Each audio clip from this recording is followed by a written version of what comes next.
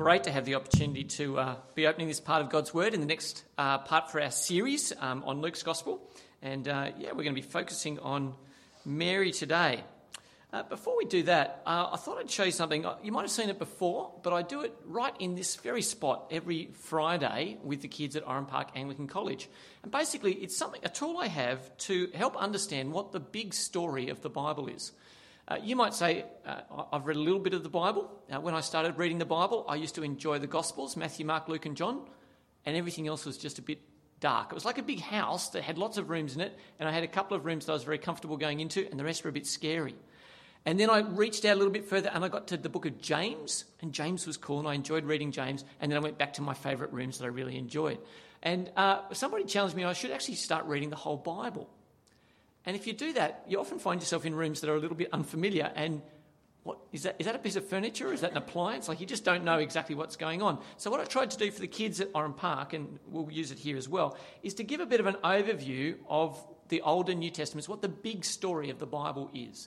And so the story looks like this: the Old Testament and then the New Testament. And it's got pictures because I'm a visual person. If you're an auditory person, just close your eyes and listen to me. I'm very happy for you to do that. But if you're a visual person, this might help you understand what the story is. Basically, the setup of the Bible is the Old Testament is preparing us for the New Testament. It's been said that the old is the new concealed and the new is the old revealed. Yeah? The old is the new concealed and the new is the old revealed. In other words, the Old Testament sets us up so we can understand what's going in. And that's so with what we're looking at today. So here's the story very quickly. God creates the world, makes it perfect, and puts us in relationship with each other and with him without sin. That's not how it is today. We mess it up, we ruin it by sinning, by choosing our own way. God makes a covenant with Noah after he's wiped the world out of sinful people. He makes a covenant with Noah and puts a sign in the sky to say he'll never destroy the world with water again. Covenant is a promise. God makes another one with a guy called Abraham. And Abraham, he says, I'll make your name great. I'll give you a land and you will be a blessing to all nations. Now, if you're reading the Bible, you're now listening with that promise ringing in your ears. How will God do that promise? So God starts building a people, but they end up as slaves in Egypt. And we did a series on this before, and you've heard how God saved his people through Moses. He then taught them how to live at Mount Sinai. He gave them 10 commandments and a whole bunch of stuff about the temple. And Matthew did a brilliant job of showing us what that tent looked like that he gave for the people to worship. They're a bit slow, these guys. They didn't really listen to God, and they doubted him. And their sin led them to 40 years wandering in the wilderness. Eventually, though, God did bring them to the promised land, the land that he'd promised to Abraham all those years before. And under Joshua, they took the promised land. In the promised land, eventually, through a whole lot of bits and pieces that you can read, eventually God gives them kings. And he starts with Saul, and then he gives them the king that they really needed, called King David. And David rules as God's king in Israel. Now, did you hear David mentioned before? He's one of those pinnacle people in the Old Testament. And King David will come back in the story that we're looking at today. And 2 Samuel says God made a promise to David that one of his descendants would rule on his throne forever. Now, that's a pretty awesome promise if you're David. And it meant that the people of Israel was looking out, where's the son of David who will rule forever? The people didn't stay under good kings forever, because that's kind of the nature of Israel and probably us without God's help. And they turned away, and Israel's sin saw them lose the promised land. They were taken away in exile. Eventually, though, God saw their repentance and brought them home. But coming home made the people long for the king that God had promised. And that's the end of the story. The Old Testament story. We then get to the New Testament, and we start the New Testament expectantly looking for the king, the promised king, who will be the fulfillment of the prophecies of the Old Testament. So that's where we pick up our reading today in Luke. So if you can have that open, I can't remember what page Matthew told you it was on, but we're in Luke chapter 1. So what was it? 10:25. So Luke chapter 1, and it'd be great if you can have that open. And it says in verse 28, so verse 26, in the 6th month of Elizabeth's pregnancy, we saw about Elizabeth last week, God sent the angel Gabriel to Nazareth, a town in Galilee. And you go, okay, well, where's all this happening? So here's a map of the world. That's helpful. We are in Israel, which is this little red rectangle down here. In Israel, let's zoom in a little bit more. This is a map of Israel. And Elizabeth, the story that Matthew brought us last week, all of that stuff happened with Zechariah and Elizabeth in Jerusalem, where the temple is. Now we're going somewhere else, to a place called Galilee, which is much further away. Much further away up north there. And to make it a little bit more obvious, Jerusalem's the place where the temple is. It's the place you would expect to meet God. And remember, Matthew told us really helpfully last week, Zechariah was in the temple and he's offering his sacrifice, this very special sacrifice, and there's an angel of the Lord who speaks to him. Now that makes sense. But now we've left Jerusalem behind and we've gone up to Galilee, which is a little bit like Tasmania. That's Cradle Mountain if you can't see it. It's a lovely place, but it's not the centre of anything. And everybody makes fun of it. That's exactly right. In fact, it says in one of the Gospels, Nazareth, can anything good come from Nazareth? Yeah? It's a backwater. And that's the setting for this second appearance of an angel. It's extraordinary. It makes sense that the living God sends an angel to speak to someone in the temple in Jerusalem because that's the centre of where he'll live. But we're in the backwaters, and now an angel has appeared to this girl, Mary. And when we think about Mary, there's a whole bunch of different ways that we can think about Mary. I did not know, because I'm probably a little bit backwards in these things, but the colour of Mary that Mary's wearing has all these symbolic references. So apparently red is for divinity and blue is for humanity and then white is for purity. Anyway, I didn't know all this was happening in pictures of Mary, but here we are. That's often how we'll think about Mary. And if you watch the Bible on TV recently, did anyone see the Bible series that was on? Mary looked like this, which is very white and Anglo-Saxon of her in the middle of first century Palestine. Anyway, she looked beautiful though, so that's good, isn't it? So when it comes to Mary, I think we often have just a raft of different things happening and different portrayals of what she looks like. I want to do something a little bit challenging this morning, and I want us to see what can we learn about her here and how might that affect us. I think the first thing to think about was she was a young girl in first century Palestine. And that's not a photo of Mary, okay, so we're all clear. But it's probably a more realistic take on what she might have looked like than you might otherwise be familiar with. Now, that's not necessarily a Jewish head covering, but her head would have been covered. She's probably a lot younger than you think. You might have thought that she had a teen pregnancy or something like that. But the reality is, to be betrothed at that point probably meant that she was about 13 or 14. I don't know if that messes with your brain. If you already knew that, well done. But she was young. She was young. So what do we learn about Mary? What do we learn about Mary? There's a movie, I think, it's called There's Something About Mary. We're going to learn some things about Mary.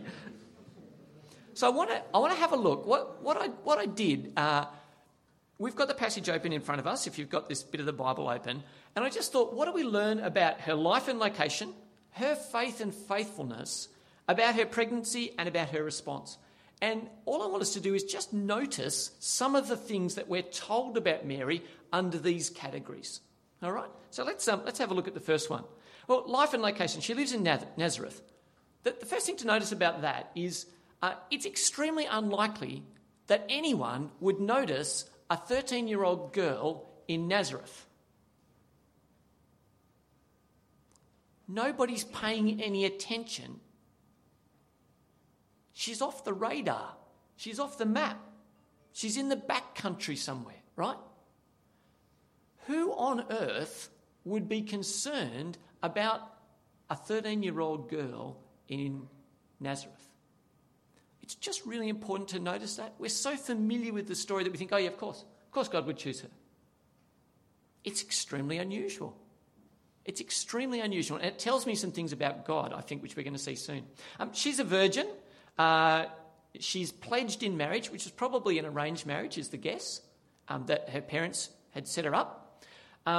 She's pledged in marriage to this bloke called Joseph, who has one of the largest surprises in history coming his way. And she's called Mary.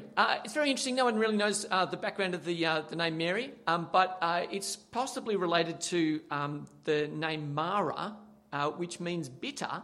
And that name turns up in the story of Ruth. And Ruth and Naomi are the ones who end up being involved in God's story to lead to the line of David being born. That's pretty cool. Anyway, little bonus prize. Her name is Mary. What about her faith and faithfulness? Well, she spoke with an angel. That doesn't happen to everyone in the Bible. In fact, Matthew very helpfully told us the other week that the normal thing for God's people is to just wait faithfully. That's the normal state. It's not seeing angels. It's not having extraordinary things happen all the time. But this girl had something extraordinary happen. She met an angel, which I think is pretty amazing. And the angel said to her, "You are highly favoured."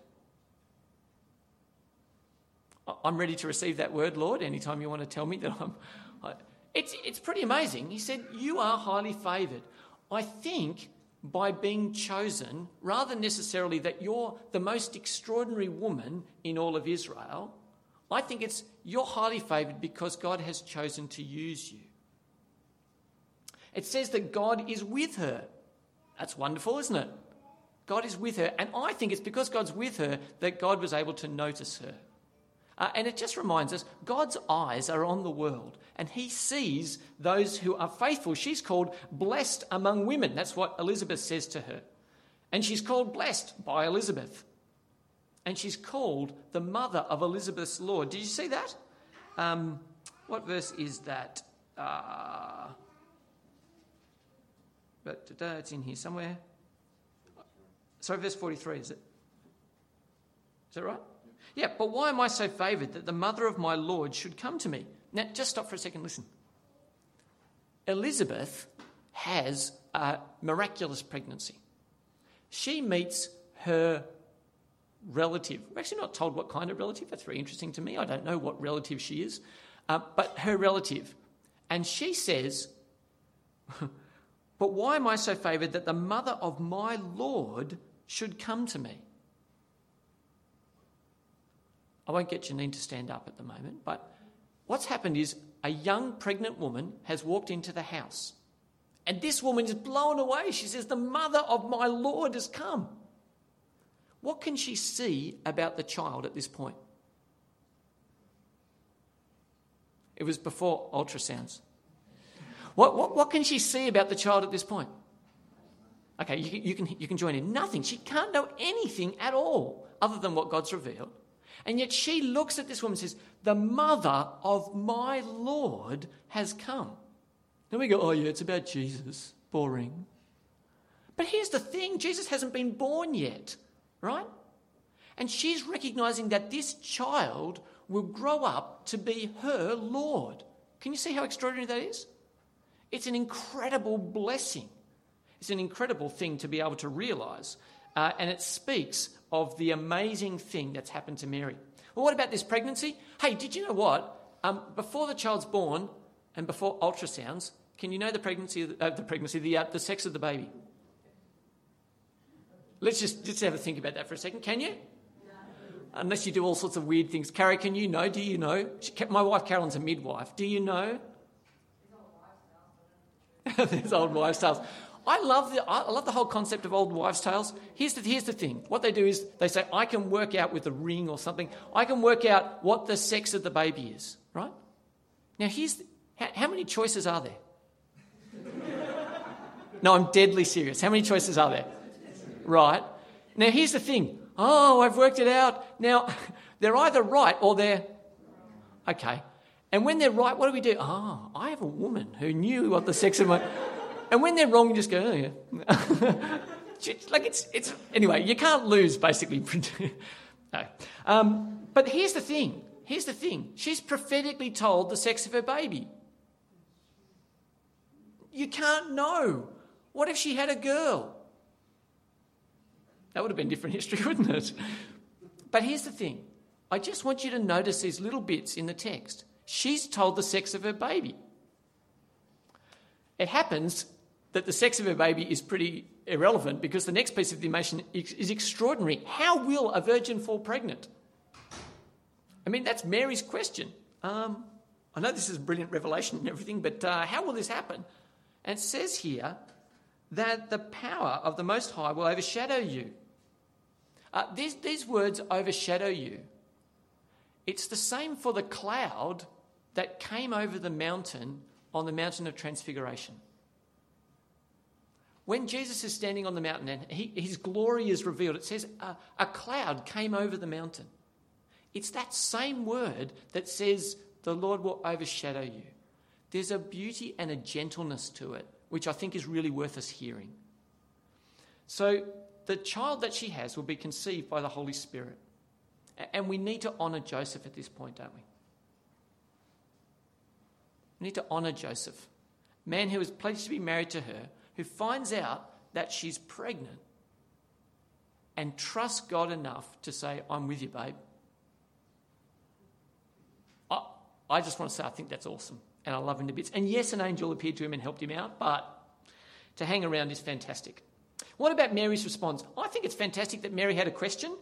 She goes, verse 34, how will this be, Mary asked, since I'm a virgin? I love it. It's not just, oh yes, I'm the most wonderful woman who's ever lived, and you've just told me I'm going to be pregnant with the Son of God. Oh cool, I'm down with that, no problems. I love that the Bible tells us, Mary says, great, how's that going to happen? Anyone got any tips? God, you want to tell me some more information? I'm okay, but you could tell me. So I like that she had questions. I love the way that she responds. And it's quite extraordinary. Have a look with me at verse 38. I am the Lord's servant, Mary answered. May your word to me be fulfilled. Then the angel left her. I'm quite literally God at your disposal. I choose to make my body available to you. It's an incredible vulnerability in that, I think. And there's Mary saying, I'm the Lord's servant. May it be as you said. I love it. Love her response. And she sings an awesome song of praise, which we'll get to a little bit later as well. So that's what we learn about Mary. Do you know what? It isn't only about Mary in this passage. What do we learn about Jesus in this passage? And it's worth saying, the unborn Jesus. All that's spoken here is what we call prophecy, announcing in advance what God will do. So let's have a look and see what we learn about Jesus. What about his life and location? Well, yeah, he'll be a boy.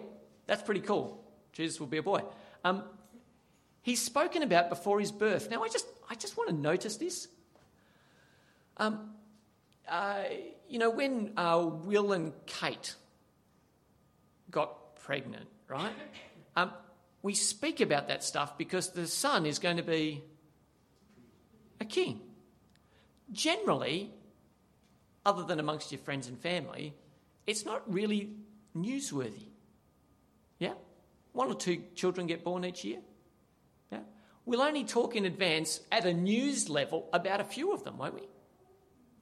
So it's worth saying here that Jesus was spoken about by a whole stack before his birth. Something about him is already going to be extraordinary. In fact, have a look at this. These are the things that we learn about Jesus from this passage here. We learn that he will be great. Where is that? It's back here. Verse 31, you will conceive and give birth to a son, and you are to call him Jesus. He will be great, and he will be called the Son of the Most High. The Lord God will give him the throne of his father David, and he will reign over Jacob's descendants forever. His kingdom will never end. So we're listening before we read the bit from Samuel, and we're going, he'll be given the throne of David. What's that? It's like somebody's favourite rocking chair or something, you know. Don't touch it, that's grandma's chair. That's not that at all. He will be the one who fulfills the promise that was made to David. One day, one of your descendants will rule on your throne forever. Who's Jesus going to be? One who rules on David's throne forever. He's the promise fulfiller. He's the king who is to come. That's pretty exciting. So he'll be a king after David. He'll be a king forever and in a kingdom that will never end. Well, why can't I be a king forever? Sorry? Because I'll die. Thank you very much. Spot on. Spot on, Lane. That's exactly what I was going for. Never mind that I'm not related to the British monarchy. But I'm unlikely to be a king forever because I'm going to die. How can you be a king forever? You see, even here, we've got the expectation that Jesus will die but live forever. That's pretty awesome. Just here, hidden in this passage here, as God is speaking to Mary. Look at the names that Jesus gets. He'll be called Jesus, which means God saves. He'll be called the Son of God, which means that he's the son of... look at that, you guys are catching on. That's really good. Now, why is that important? He's not just a good bloke. Yeah? He's God amongst us. Elsewhere we'll find him called Emmanuel, God with us. He's the Son of God. And he's called Elizabeth's Lord before he's born. Something extraordinary is about to happen. This unborn child is going to be amazing. So what do we learn about God the Father? We've seen Mary, we've seen Jesus. Do we learn anything about God the Father in this passage here? Very briefly, we see his involvement. Firstly, he sends an angel. I think that's pretty cool. God could have sent Mary an email, of course, and she would have just sent it on her... No. God chooses to pass this message on in this beautiful way by sending an angel. It's not in Jerusalem. I think we just have to note that. God's centre point of God's plan doesn't happen in Jerusalem. It's very encouraging if you live in, say, Oran Park, that you're not too far away from God's plan. I love this turn of phrase. This child who's to be born is an act of creation, not procreation. An act of creation, not procreation. All right? The Greeks and Romans had... we just had a kid walk in. Had gods have sex with humans. That existed in their thought world, right? Divinities having relations with human beings. That is not what is happening here. We've got to mark that. That's beautiful. It's like God taking the soil in the Garden of Eden and making a human being from it. It's an act of creation, not an act of procreation. Does that make sense? It's beautiful. Absolutely amazing. And God sends his Holy Spirit into John and Elizabeth. Did you see that cool bit in the thing? Mary rocks up and there's Elizabeth and she's excited and she says, the baby leapt in my womb when you turned up. So John the Baptist, the one who comes to prepare the way for the Lord, is already doing cartwheels inside mum because Jesus has turned up. You know, I love it. Fantastic. Probably not very comfortable for mum. So I want you to see, what else do we learn about God the Father in this account? We learn that God is a promise-keeping God. There was an extraordinary gap from Abraham to David. An extraordinary gap from David to Jesus, about 1,000 years. God, have you kept your promise yet? I only told you yesterday. Oh, well, we've now been waiting 5 years, God. Have you kept your promise? 1,000 years later, God kept his promise to David. Does it mean that we need to be people of patience? Think so. Does it mean that if God delays, that he's forgotten? It does not mean that. The plan involves a woman, which is wonderful. It involves a socially awkward faith. Mary has to say, oh yeah, yep, child in me is from God. Joseph has to say, yeah, the child in her is from God. And both of them have to put up with a village which would say either you guys slept together and you're trying to cover it up, or somebody slept with Mary and that wasn't okay. You've got to think practically, right? So God says, I've got a brilliant plan how to bring Jesus into the world. And I just want you to note, it's socially awkward. Very awkward. But I think God deals beautifully and gently with Mary in the process. What do we learn about God's character? He's faithful. God is faithful. Verse 37 says, "For no word from God will ever fail." God is faithful. He's mindful of his people. He notices faithfulness. He's full of mercy, and he's the champion of the weak. That's how Mary's song finishes. He's the champion of the weak. That's our God. How beautiful is that? So what's the appeal of Mary? Why do we like Mary? Why is Mary so popular? I've got 4 suggestions as to why I think she's very popular. First one is that she seems very approachable. She's a human being. That's good. She's very approachable. She's understanding. If she's a human being like us, maybe she can understand us and help us. She's motherly. I love cuddling my son when he's hurt and my daughter when she's hurt. But sometimes you've got to go to mum.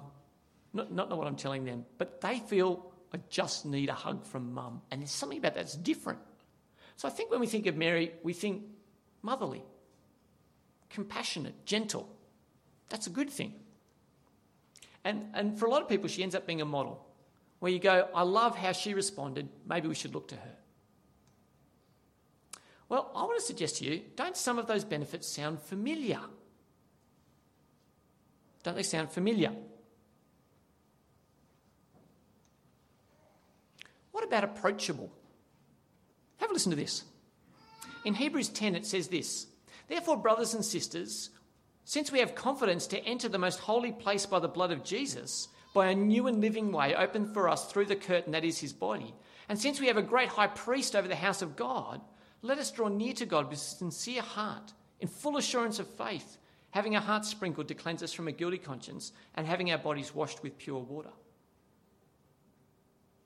Jesus makes God approachable. How about understanding? Hebrews 4 says this, "Therefore, since we have a great high priest who has ascended into heaven, Jesus the Son of God, let us hold firmly to the faith we profess." Listen to this. "For we do not have a high priest who is unable to empathise with our weaknesses, but we have one who has been tempted in every way, just as we are, yet did not sin." Jesus understands us. What about motherly? How's that going to work out? Well, I think the heart of the motherly one is compassionate. I want to know, care. Have a listen to this. "Let us then approach God's throne of grace with confidence so that we may receive mercy and find grace to help us in our time of need." Again, speaking of Jesus, we can come to God the Father through Jesus to find mercy, grace, comfort in our time of need. How about a model? I think it's good to look to Mary and to say she lived a faithful life. What about this? Well, as Jesus was walking beside the Sea of Galilee, he saw 2 brothers, Simon and Peter, and his brother Andrew, and they were casting a net into the lake, for they were fishermen. "Come, follow me," Jesus said, "and I'll send you out to fish for people." At once they left their nets and followed him. Do you know what Paul says? He says, "Follow me as I follow Jesus." Follow me as I follow Jesus. Best model you can find? Sunday school answer is? Well done. The Bible. Thank you, Matthew. And if you're really advanced, the answer is the Holy Spirit. So what does Jesus tell us about Mary? What does Jesus, her son, tell us about Mary? I find this verse fascinating. Have a listen to this. As Jesus was saying these things, we're in Luke 11. As Jesus was saying these things, a woman in the crowd called out. I reckon there were lots of people calling out lots of things to Jesus, but this is pretty cool. A woman in the crowd called out, "Blessed is the mother who gave you birth and nursed you." I don't know how she said it, but, she's calling out in the crowd, isn't she? I just want to get this. Anyway, maybe she said it in a really lovely way, but I just can't help but hearing it like that. Anyway, so she calls out, "Blessed is your mother who gave you birth and nursed you." Wow. And he replied, oh, there you are. He replied, "Blessed rather are those who hear the word of God and obey it." pretty extraordinary, isn't it? Yes, my mum's blessed. She's awesome. I love her. I'm amazed at her faithfulness. But if you want to talk about who's blessed are those who hear the word of God and do it. And then this final bit here, I think this is one of those beautiful things. Jesus is hanging on the cross. He's dying. Not only is he extending forgiveness to those who've crucified him, but he says this. Near the cross of Jesus stood his mother's sister, Mary, the wife of Clopas, and Mary Magdalene. When Jesus saw his mother there and the disciple whom he loved standing nearby, he said to her, "Woman, here is your son." And he said to the disciple, "Here is your mother." From that time on, this disciple took her into his home. In that day and age, children had to provide for parents in their retirement. Jesus is dying. His final act is to care for his mum. I think it's absolutely beautiful. So are there any special lessons for women here when we look at Mary? Boys, you can look on. They're for us as well, but we'll talk about just to women, okay? First thing, be faithful. So we're clear. The Son of God's already been born, and you're not a candidate anymore. So don't worry, that's not going to happen, all right? But here's the thing. God notices faithfulness. He notices it. That's what I get from this story of Mary. He saw faithfulness in a 13-year-old girl in Tasmania. Be faithful. Be ready to obey. I am the Lord's servant. May it be as you have said. Extraordinary openness and willingness to offer herself to God's service. Be ready to praise. Mary had this song on her heart that just overflowed. And you know, she's so knowledgeable about God. We didn't spend much time looking at Mary's song. But if you do, go read it. Have a look at how knowledgeable she is about the history of Israel. She's praising God for his character and for what he's done and his promise keeping. Ladies, know your Bibles and feed that into your praise of God. Secondly, know Jesus. Know Jesus. Know his benefits. He's approachable.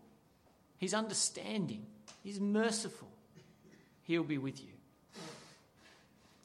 Go to him. Go to him. What do we know about God and how should it apply for us? Well, ladies, I want to say, seek his favour. Seek the favour of God. It says to Mary, you have found favour with God. I would love for every woman here to find favour with God, in whatever form that takes, because you're passionately seeking it. Take comfort in the keeping of his word. What do we say about Mary? I think she's the most extraordinary, ordinary woman in history. The most extraordinary, ordinary woman in history. She's ordinary because she's just like us. And she's extraordinary because she bore the unique Son of God. I think she's truly amazing.